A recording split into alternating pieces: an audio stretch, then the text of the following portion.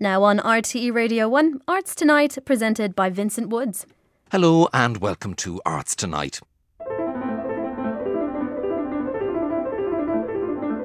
On this edition of the programme, Michael Craig Martin on his book On Being an Artist.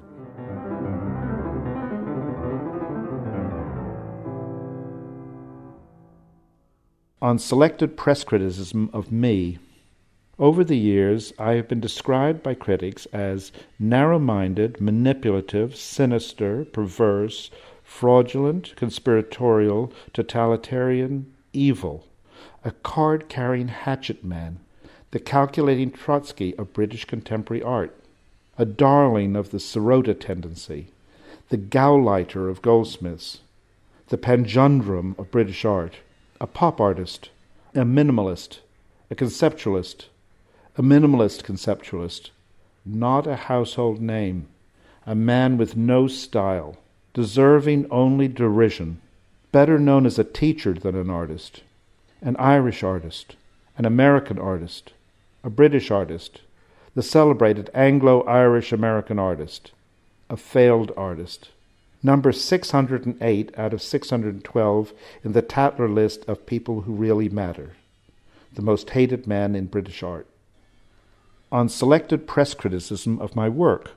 Over the years, my work has been described by critics as cold, machine-like, lacking in emotion, impersonal, English-looking, a waste of space, a waste of money, a waste of a beautiful gallery, a flagrant rip-off of Caulfield and Adami, not particularly exciting to look at or think about, boring, vile, colour nauseating in its bright, deliberate dissonance, vulgar, decorative, a confusing combination of the didactic and the commercial, a lot to pay for nothing happening, a conjuring trick, seductively clever, intellectual, too intellectual, pseudo-intellectual, mindless, featureless, banal, half-empty, empty, dead, same old thing. It does kill me reading those. Every time I read them, I just think it's so wonderfully funny when you read it all together. It's wonderfully absurd, isn't it? Every single word is a quote. There you heard Dublin-born visual artist Michael Craig Martin reading an excerpt from his book On Being an Artist, on press criticism, on his work and on himself.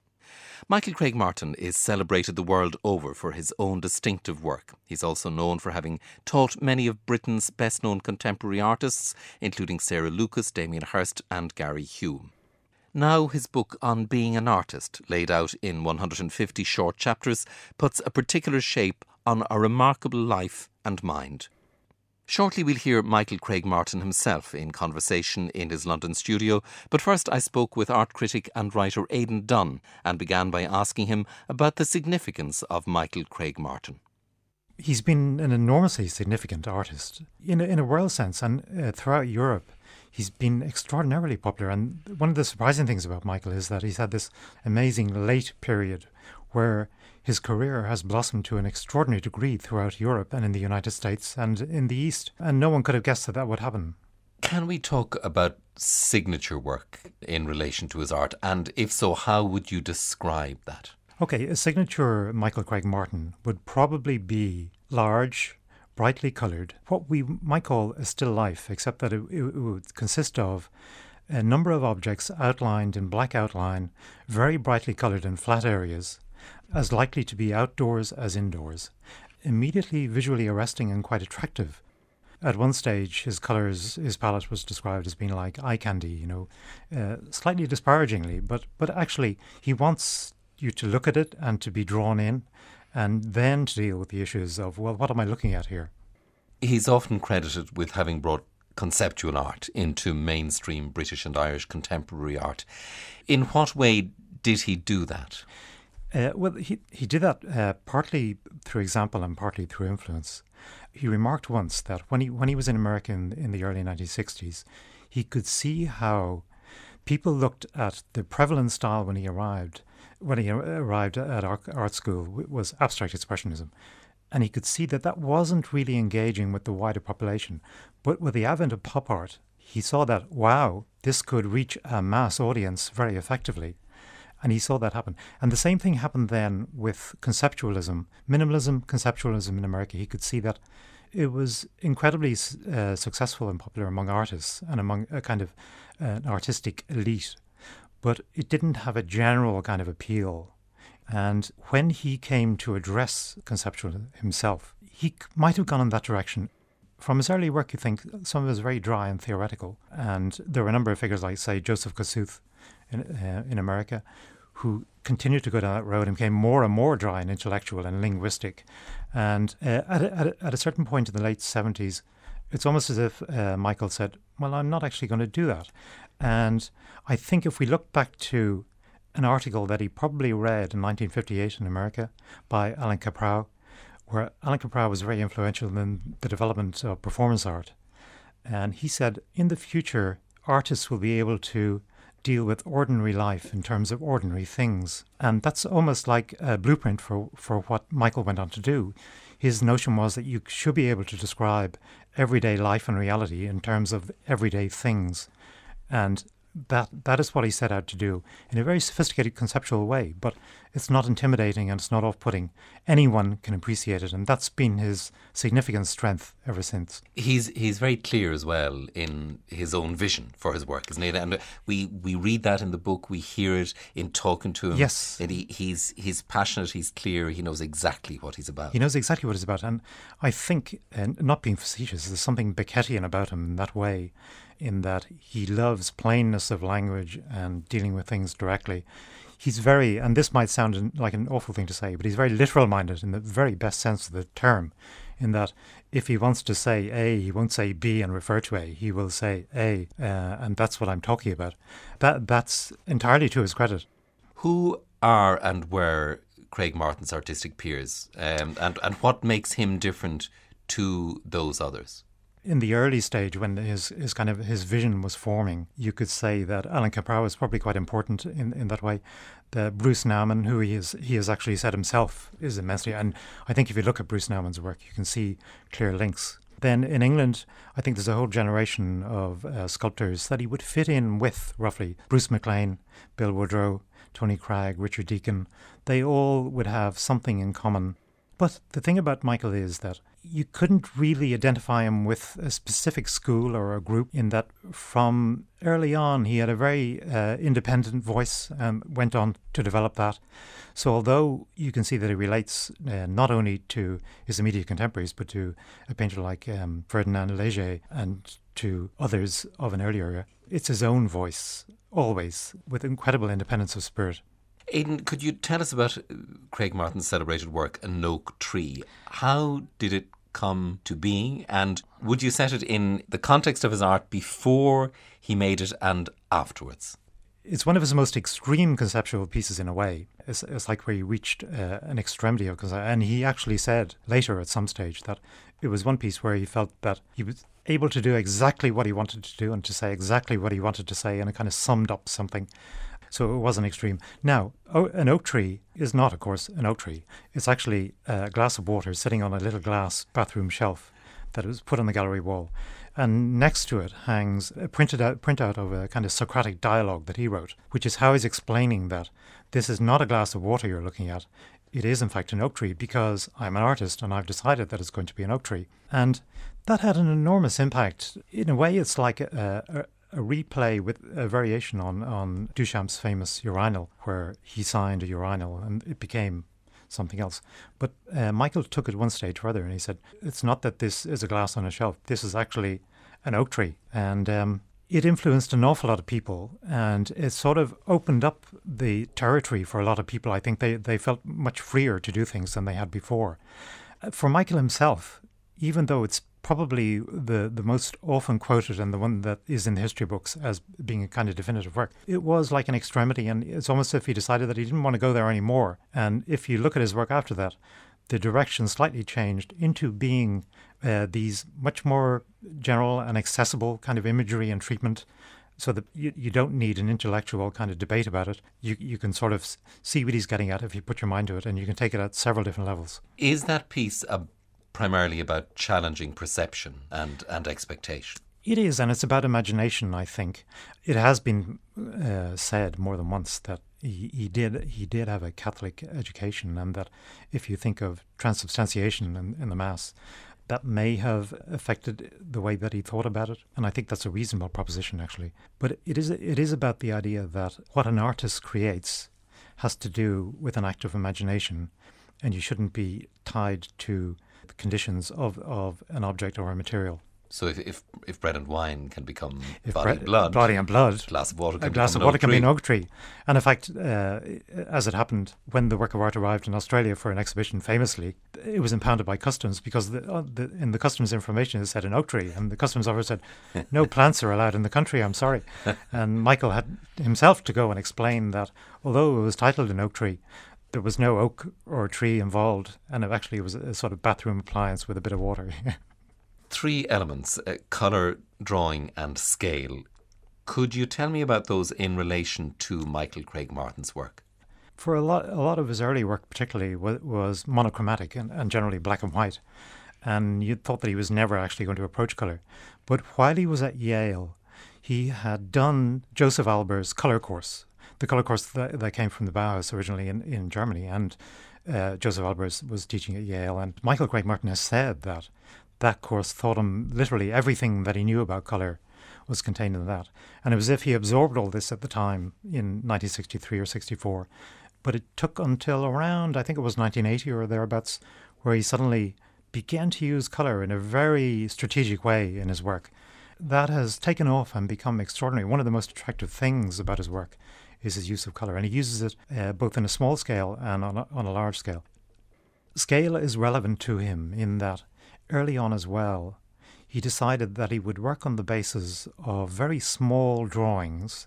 Everything is based on a small drawing, but they are not scale specific. They are like blueprints that you can execute on any scale, so that it could be 6 inches square, or it could equally be 6 meters square. And he's done that throughout his career very successfully. He said at one stage that he'd like to feel that he could get on a plane with just a roll of tape and a sketch in his pocket and do an enormous show off in Munich or somewhere. And that is because he would project the drawing onto the wall, do the outlines in adhesive tape, and there's your epic monumental composition done with the minimum of resources. So really the 3 elements link together very clearly, and drawing and scale in particular. Drawing and scale and colour, they're all.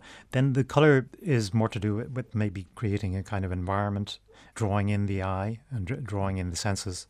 And that's been incredibly successful, particularly if you look at the architectonic installations that he's done, which are very beautiful. And he's done many of them, and is in huge demand. You can see why to do them, because you're entering a kind of an entire field of colour. It's not just that you're looking at an object or a painting or a coloured thing, but you're actually in a coloured environment. Aidan, Michael Craig Martin has talked about the physicalisation of ideas, and that notion of the idea almost being made physical is a very interesting one in relation to his work. It is, he does it in a very direct, simple way, and that is that if you look at the general kind of images that he uses, they're entirely commonplace, and that's expressly and deliberately so. But his point is that each of those commonplace things are things that we are intimately familiar with, and that they form part of our lives. And somehow they have this immense power to convey the kind of physicalness of experience and the materiality of experience in a way that transcends their apparent anodyne quality. That is to say, now, if you say you treat a glass of wine, an iPhone, a razor, things, he said these are things we encounter and use every day, and you don't generally think of them as being expressive. But when you write them large, put them together, you can construct extraordinary kind of inferred stories from what you see, and they also speak directly to your own experience. So it's like these physical manifestations of ordinary things, he's able to bring us into realms in our own thoughts and feelings. We would not have thought we were being led in those directions, but we are. It's almost at a subconscious level. At a subconscious level, yes, because we find we're engaging with those things without really intending to. There you heard art critic Aidan Dunne on the art of Michael Craig Martin. So how does Michael Craig Martin see himself? Here he reads an excerpt from his book entitled On Me. On me. I am a natural skeptic. I respect accomplishment, but am suspicious of authority and dubious of received wisdom. I have always needed to prove things for myself, to see with my own eyes, to be my own witness. When my views are based on the authority of my own experience, I have great confidence in them. To the frequent irritation of my friends and colleagues, I often think I know best about everything. They tell me I am becoming more dogmatic with age, an accusation I categorically deny. I believe I am a pragmatist, an enthusiast, an optimist, and a fatalist. I value my capacities highly, but I am also painfully aware of my limitations. I do not think I harbor delusions about my abilities. Though I am a controller and a perfectionist, I am not naturally orderly or tidy. There always seems to be aspects of my life that are slipping into chaos and confusion and require rescuing. I am highly critical, not least of myself. I am sympathetically fascinated by the capacities of others, particularly those capacities I do not share. I am fortunate in being neither frightened nor jealous of the intelligence, talent, or success of others. I am privileged to have known and learned from brilliant and extraordinary people, both older and younger than myself, over the whole course of my life. Clíodhna Ní Anluain caught up with Michael Craig Martin in his London studio and began by asking him to describe the place where so much of his work is fabricated. I have a wonderful studio that's now centrally located in London. I have a big office where I spend a lot of time, books, computers, working like that. And then next door is the actual studio where work is fabricated. In general, in the studio, we make paintings here. I make paintings. We're in an area in London where there's a lot of work going on. Are there other studios in this area? There are other studios, and we're very close to. We're on the border of Shoreditch and Hoxton, which 20 years ago were places where there were still lots of artists. Of course, what's happened over the period is these places have become extremely fashionable. They've become very expensive. The possibility of having what I've got here for anybody else to do this now is almost impossible. For me, a studio is like the representation of one's head. It's a kind of space that is what you're thinking, and for better or worse, sometimes it's empty and sometimes it's overcrowded. But I like that physicalization of things, which I think is also very important in my work. This idea of the physicalization of things.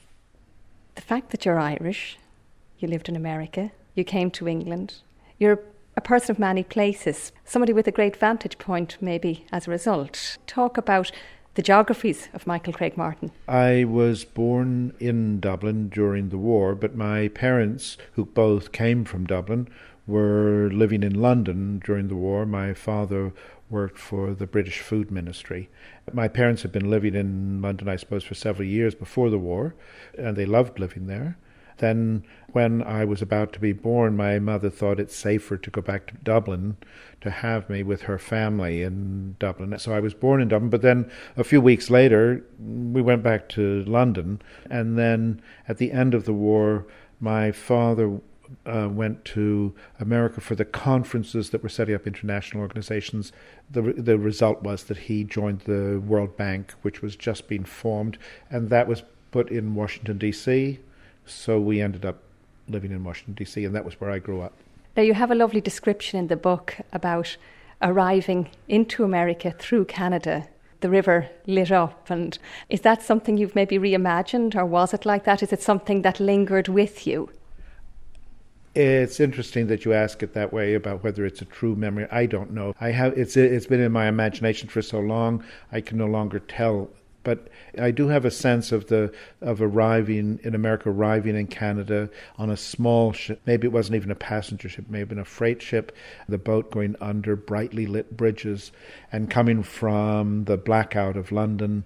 It was so astonishing to see lots of lights. That's the memory that stayed with me. Very much that image of America, of the brightness, the newness, the freshness, the post-war feeling of possibility. And you talk about this throughout the book in different ways. Yes, I was very, of course, very, very fortunate because certainly if my parents had stayed in Britain, which was the most likely thing that would have happened in normal circumstances, we'd have gone through all the years of post-war austerity. We didn't, and we were in America, which at the time had come out of the war vastly richer and the only place on earth that was really well off. And over my childhood, my father had home leave every 3 years. So every 3 years we would come back. We always stopped in London, but we spent most of the time in Dublin, staying with my grandparents. So I became very familiar with my grandparents, and with Ireland, of going out into the country, seeing my uncle who had a farm, a sense of being part of this other place. But it was also very clear to me that this place was much poorer than where I was coming from. As I grew older, I started to realize how astonishing this place was, and I have wonderful memories of the house and the visits. Coming from suburban post-war America, where everything is new, there's new cars, new appliances, everything is vibrant. It is that I grew up in 50s America. It's the kind of golden age of America. And then coming to Dublin, and I can remember at my grandfather's house, cars with whatever the horses are, with the great white feet, coming with wicker baskets of the laundry. So it was almost like changing centuries. It was such a different world. And I feel very fortunate that I knew Europe before Europe recovered fully. So I had a real experience of the old world. And I remember when I came to live in Britain in the mid-60s, I was quite shocked because people were much more, if I may say so, materialistic than Americans, because all of these objects we took for granted in America were still objects of enormous desire in Britain. People were much more conscious of them. We weren't conscious of these things because they were everywhere and they'd always been there since I was a child, and you never thought about them. The thing I think that I got in America is an idea about modernity, about everything to do with the modern world. So I was very interested in American cars. During the period when all the cars had fins in the 50s, I knew every model of every car. I even today, if there's a 50s Dodge goes down the street, I can tell you that it is a Dodge and I know what year it is. I consider myself part of the first generation of teenagers. I still have a kind of abiding love of early rock and roll songs from the mid and late 50s in America, with really simple-minded lyrics, stupid teenage dreams, Sweet 16 and all these. But I was Sweet 16. I was 16. They spoke to us very, very. All those songs were very simple and very direct. They weren't overproduced yet. That all that business of massive production hadn't occurred yet. The kind of music that was being made was very straightforward. I see that as having had an impact on my idea about culture, about how something speaks to people. So there are many ways in which an idea about the new world, of being interested in new architecture, new design, that's always how I've seen myself, as being interested. I have great respect for the past, but it doesn't interest me in the way that what's here right now does. Was there a presence of art, culture in the house growing up, or maybe in the house in Dublin? In the book you mentioned that you got excited when you met the idea of art in itself and what the possibilities of it were, the freedom of it. But was that in your background, or was that something that was you, Michael Craig Martin, discovering yourself? My mother was interested in music, in classical music, by some odd coincidence, because it can only be a coincidence because there's no context for it.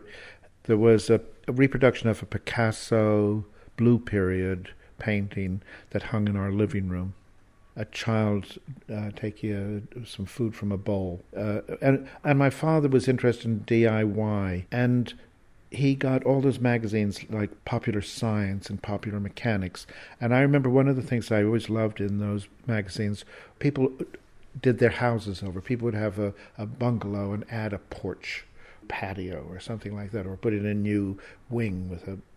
And so there were before and after pictures. And I really was very fascinated by this idea of these kinds of transformations of things. But it is only in high school that I have teachers who introduce me to, first in art, to Impressionism, and then Impressionism, Post-Impressionism, and then to Cubism, and then to towards... So each thing is kind of building on the other. And then in high school, I talk in the book a lot about a friend of mine, and we were kind of teenage culture vultures. Between us, we were interested in everything. And that was really quite exciting in Washington at the time, because Washington was notoriously cultureless. There were museums, but very, very few galleries. But of course, by being small, it meant you was possible to do virtually everything, which is what we did. This might be Richard Kavanagh you're talking about. Yes. He's amongst many that get their own chapter in the book. I take it then that each of those people would be very, very important to you. I'm bringing this up because I think anything that's in the book, you put it there for a reason. You're right. I have put in chapters about certain people who have been of enormous importance to me in my life. And sometimes they're people who died years ago, or there was no reason for anybody to know about them. But they loom very large for me, and I wanted to be sure that they were part of the record. It might just bring us around to talking about the book, how it came about. I think Andrew Brown asked or made the suggestion that you would gather your writing. Well, Andrew came to me. I'd known Andrew before. He had worked for Thames and Hudson. He started his own small publishing company, and he came to me and said he wanted to do a book of my writings. So I had thought about this on and off over the years, and I said yes. I spent days and weeks pulling together things from all these different places, and I was astonished by how much there was. I'd had my first computer since the early 90s, and I originally got the computer with the idea of word processing. And as soon as I got the computer, I must have written 3 or 4 times as much in the years from the 90s on as I did in the previous period, because it was so... I liked writing, but it was so tedious, and I'm a very slow writer and very tedious at constantly rewriting. Whereas with the computer, that's exactly what the computer allows you to cut and paste. And what he did was, eventually he extracted the best bits from these things. There was obviously a great deal of repetition. He'd got rid of that. Some of the most important things I've written were in parts of formal lectures, and I had never had the confidence to give such a lecture without reading it, so they were completely written, an hour-long lecture. I'd also shown 200 slides, and without the slides and they were boring. So what he did, he would pull out bits, and then from that came the idea that that's how the book should be. Very short sections, 1 or 2 sentences even, to some that are pages long. So the book would kind of shape itself. Then it became obvious that there were certain things I'd never written about, but they were needed. So I would write then a bit, and then we'd put that into the book. But it was a really amazing process, and perfect, because that is the way I think. It seems absolutely perfect to me. But the book was also quite obviously a kind of revelation to me too.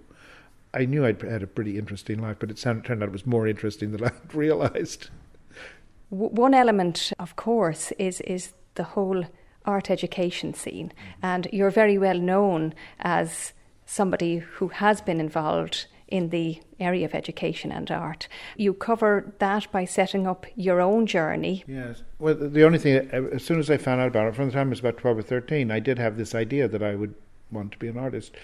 I went to very ordinary schools, which were essentially academic schools.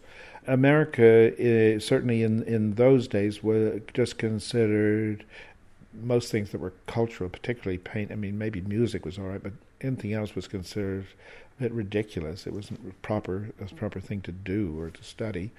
I became conscious that when I came to England, there is a generic type known as an art student. You know, you can say John Lennon was an art student. He wasn't an artist, but he was an art student, and everybody understands that. So I never knew anybody who went to art school. I'd never met anybody who'd done that. I didn't know anything about it, and so my journey which ended up with Yale, which was it was luck, because I I mean, the one thing I say that I realized looking back on my life is that I'm not a particularly brave person, but I did show a lot of courage at very odd times. Going and finding myself to getting myself to Yale. Nobody helped me. I don't ever remember even having a conversation with my father about it, except asking him to pay the fees once I was there. And coming to England, I mean, it was a kind of mad thing to do. And I feel like all through my life I've done things that were blindly courageous or risk-taking, more risk-taking than anything else, but without ever properly understanding maybe the full implications of the risk involved. I didn't even know there was an art school at Yale until I was seeking advice there, and the person I was speaking to said, well, why don't you come here? And then it turned out that it was the most important art school in America, and I was not only was it the most wonderful school, but I happened to hit it at probably its best years. There were incredible people there. Richard Serra and Bryce Martin and Chuck Close were all graduate students there when I arrived as this very, very green undergraduate in my Winsor Newton paint box. You might tell us about the still life class that you've included in the book. You learnt an important lesson that day, you mentioned. You can always change the instruction to make it your own. Yes.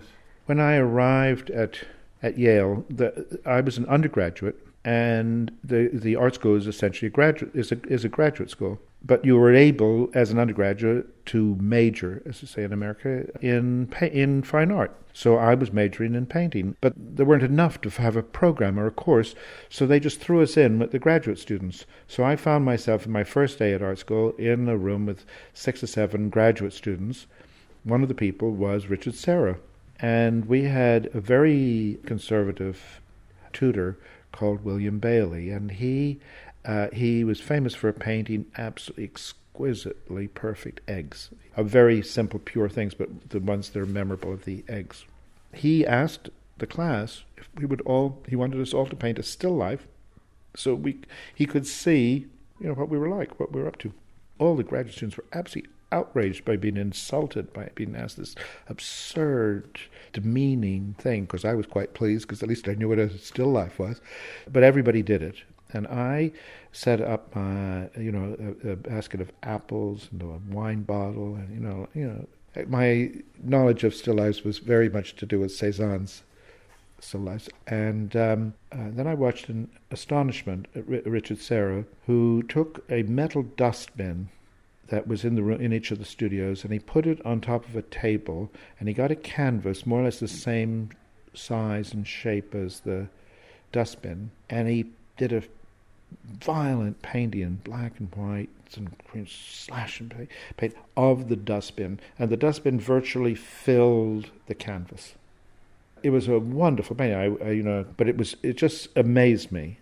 The thing that I realized from it was that Richard had shown me you could go against the rule, you could break the rules while actually performing. You could do the thing that you were being asked to do and at the same time subvert it. And that's an amazing lesson for a young person to get.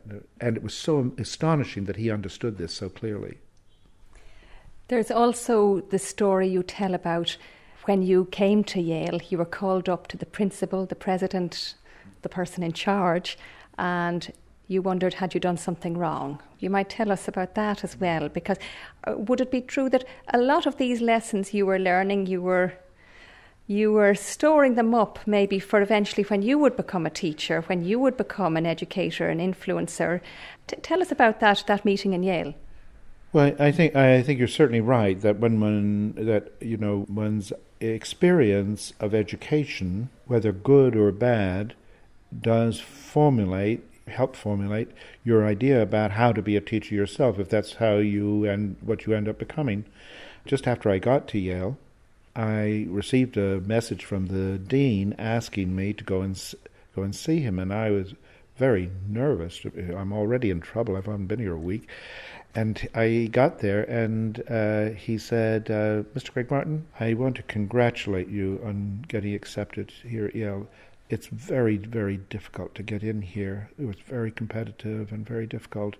You've really achieved something very significant by doing this. Now, I want you to know that if you have trouble here, we'll do everything we can possible to help you, because if there's a mistake, it's our mistake, and we will do what we can to make your time here fruitful. And I was so astonished to be greeted in this way. I mean, it is an amazing thing, isn't it, to think in this great college that's what he said. And he said, the hard part for you was getting in here, and now it's our job to look after you. Of course, I never forgot that when teaching.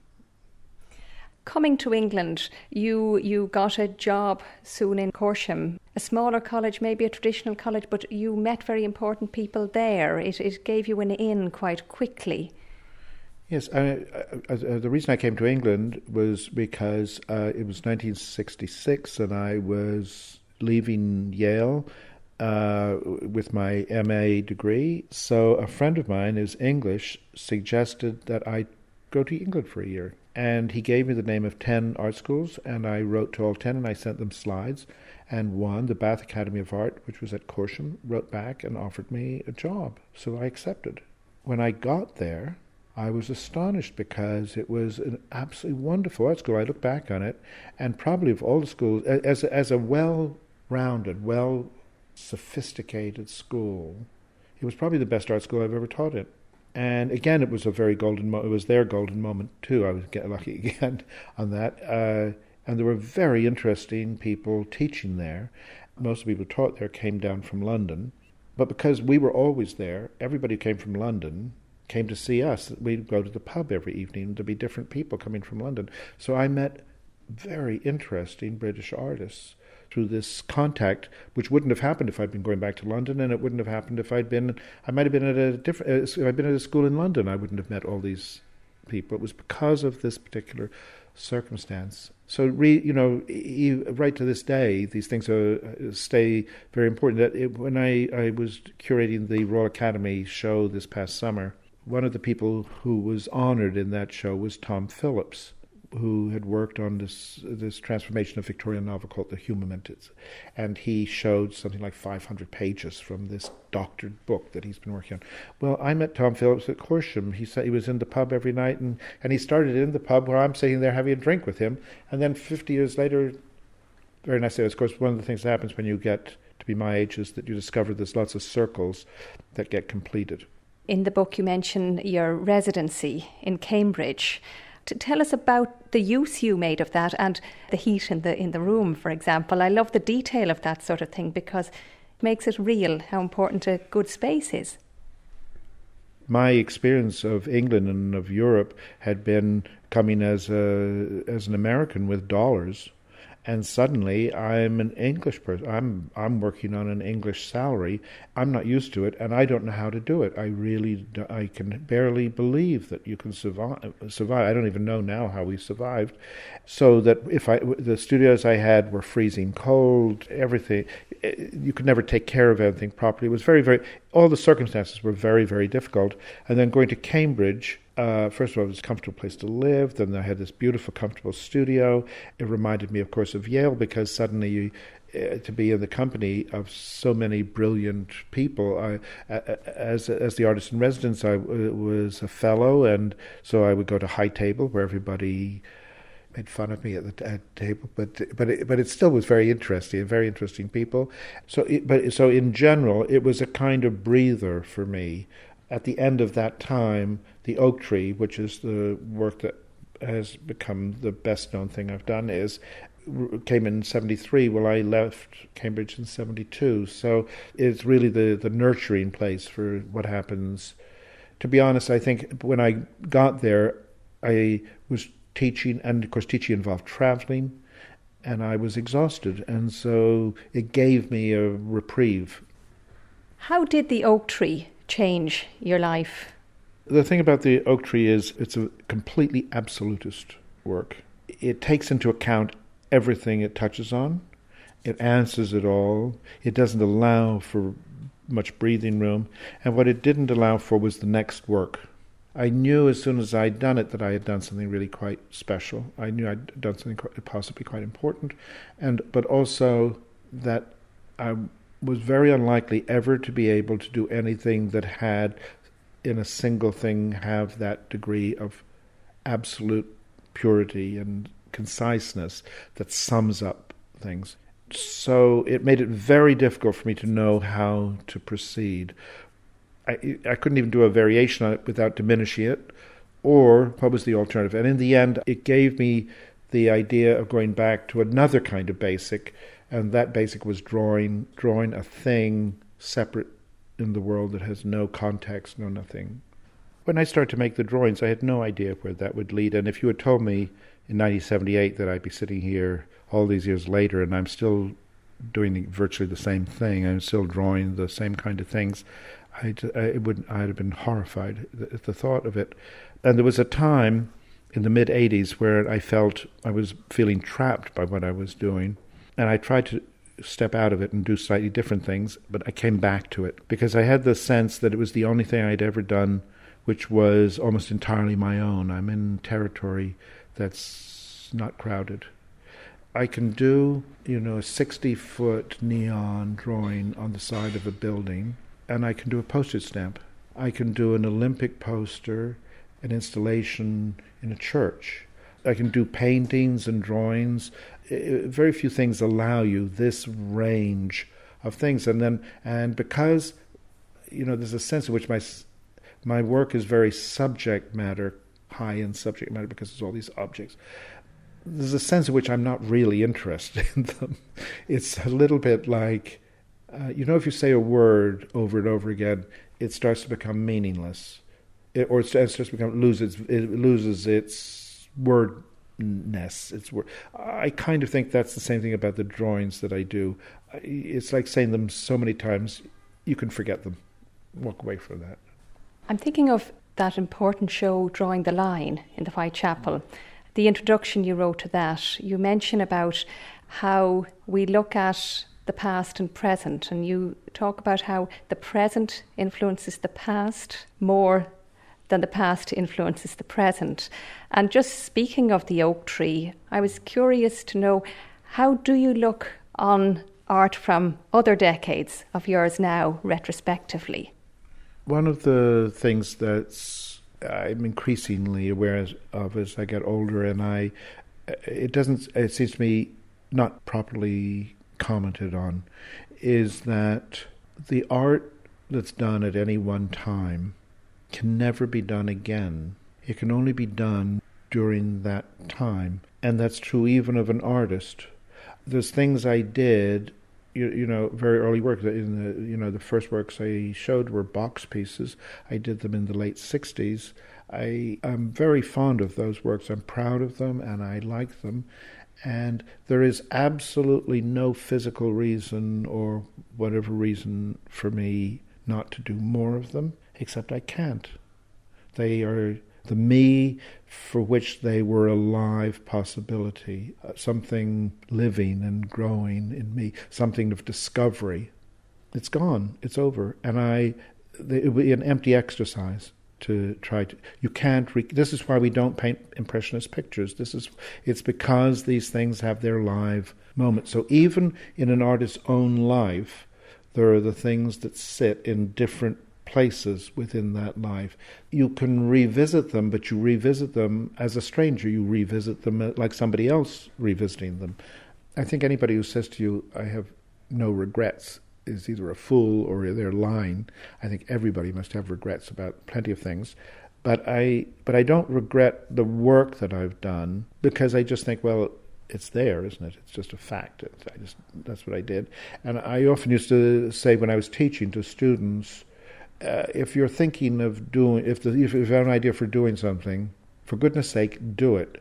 Because even if it's not any good, at least it's there. And if you don't do it, it's never going to be there, and it will never have the possibility of being even bad. It won't have any. There's a very big difference between something that you hold in your head and something you manifest. And to manifest anything is to give it a kind of presence, a kind of existence in the world that changes things. But as long as it sits in your head, it's nothing really.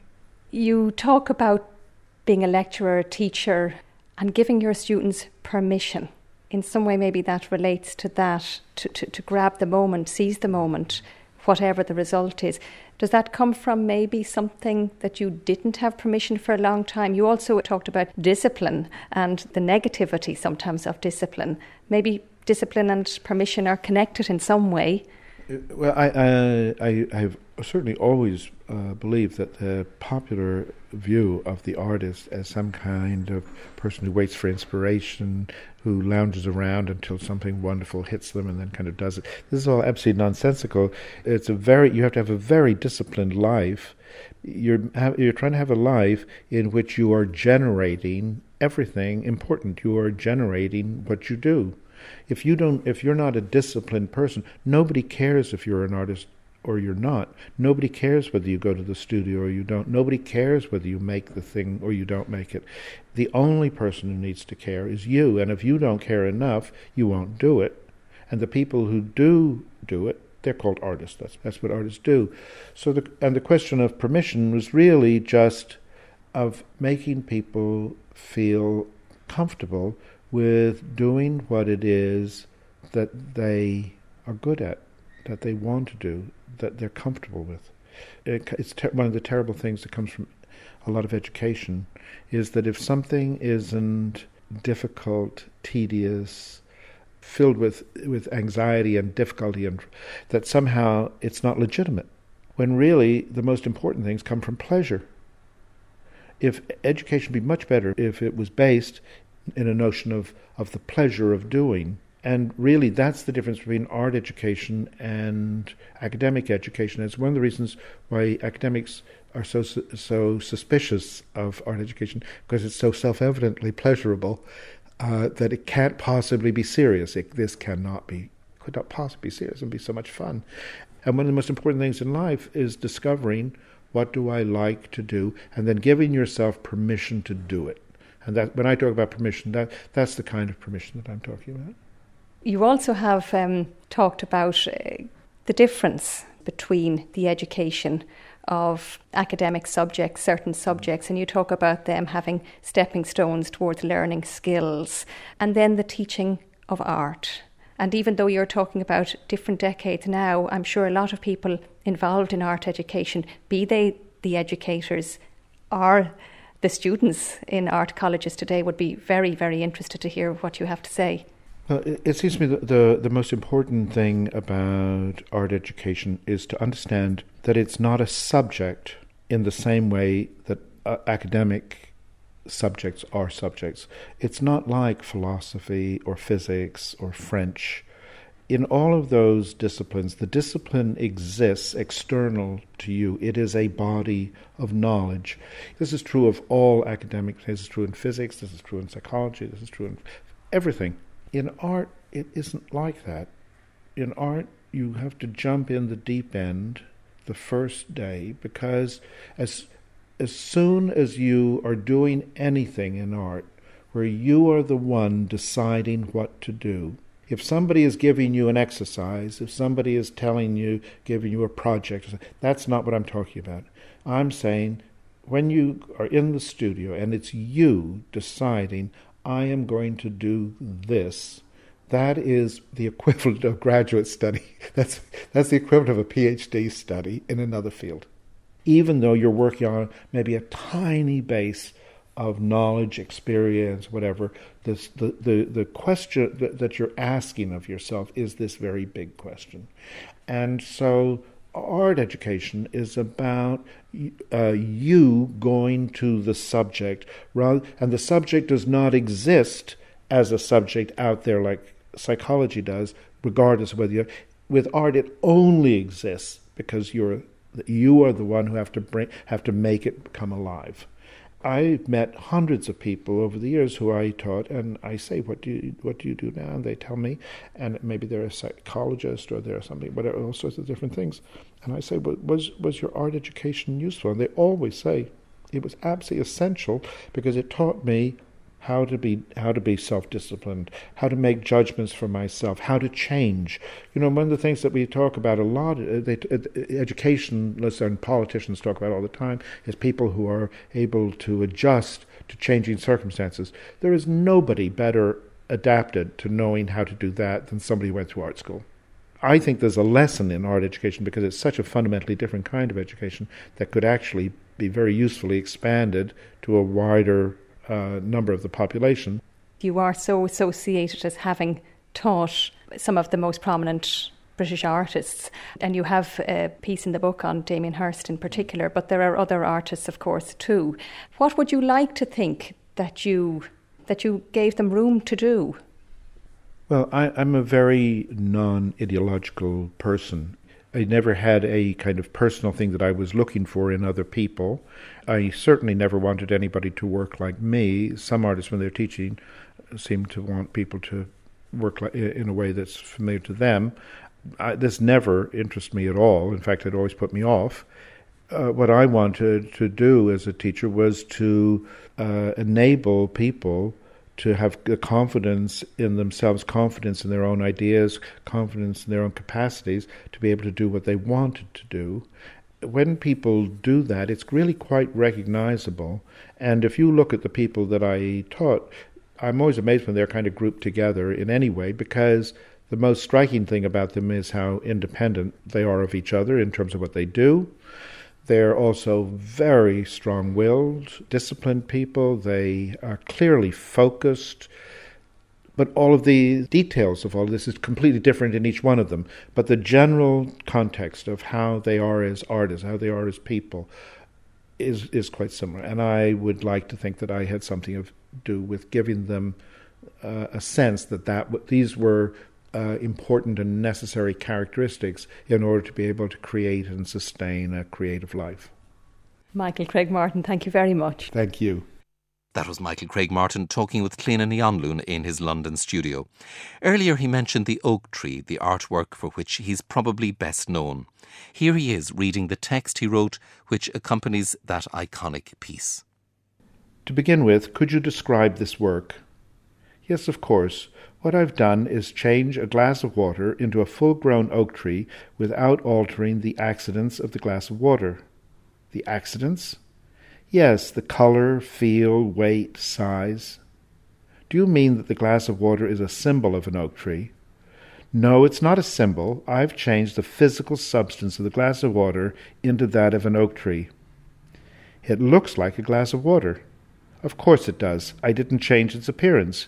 But it's not a glass of water, it's an oak tree. Can you prove what you claim to have done? Well, yes and no. I claim to have maintained the physical form of the glass of water, and as you can see, I have. However, as one normally looks for evidence of physical change in terms of altered form, no such proof exists. Haven't you simply called this glass of water an oak tree? Absolutely not. It is not a glass of water any more. I have changed its actual substance. It would no longer be accurate to call it a glass of water. One could call it anything one wished, but that would not alter the fact that it is an oak tree. Isn't this just a case of the emperor's new clothes? No, with the emperor's new clothes, people claimed to see something which wasn't there because they felt they should. I would be very surprised if anyone told me they saw an oak tree. Was it difficult to effect the change? No effort at all, but it took me years of work before I realized I could do it. When precisely did the glass of water become an oak tree? When I put water in the glass. Does this happen every time you fill a glass with water? No, of course not. Only when I intend to change it into an oak tree. Then intention causes the change. I would say it precipitates the change. You don't know how you do it? It contradicts what I feel I know about cause and effect. It seems to me you're claiming to have worked a miracle. Isn't that the case? I'm flattered that you think so. But aren't you the only person who can do something like this? How could I know? Could you teach others to do it? No, it's not something one can teach. Do you consider that changing the glass of water into an oak tree constitutes an artwork? Yes. What precisely is the artwork? The glass of water? There is no glass of water any more. The process of change. There is no process involved in the change. The oak tree. Yes, the oak tree. But the oak tree only exists in the mind. No, the actual oak tree is physically present, but in the form of the glass of water. As the glass of water was a particular glass of water, the oak tree is also particular. To conceive the category oak tree, or to picture a particular oak tree, is not to understand and experience what appears to be a glass of water as an oak tree. Just as it is imperceivable, it is also inconceivable. Did the particular oak tree exist somewhere else before it took the form of the glass of water? No, this particular oak tree did not exist previously. I should also point out that it does not and will not ever have any other form but that of a glass of water. How long will it continue to be an oak tree? Until I change it. Michael Craig Martin there reading on The Oak Tree for Arts Tonight. And the book On Being an Artist by Michael Craig Martin is published by Art Books.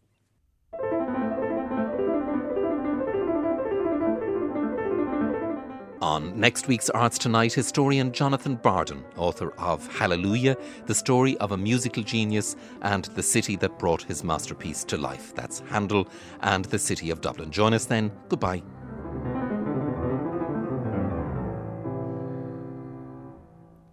Arts Tonight, presented by Vincent Woods, is produced by Clíodhna Ní Anluain. RTE Radio 1.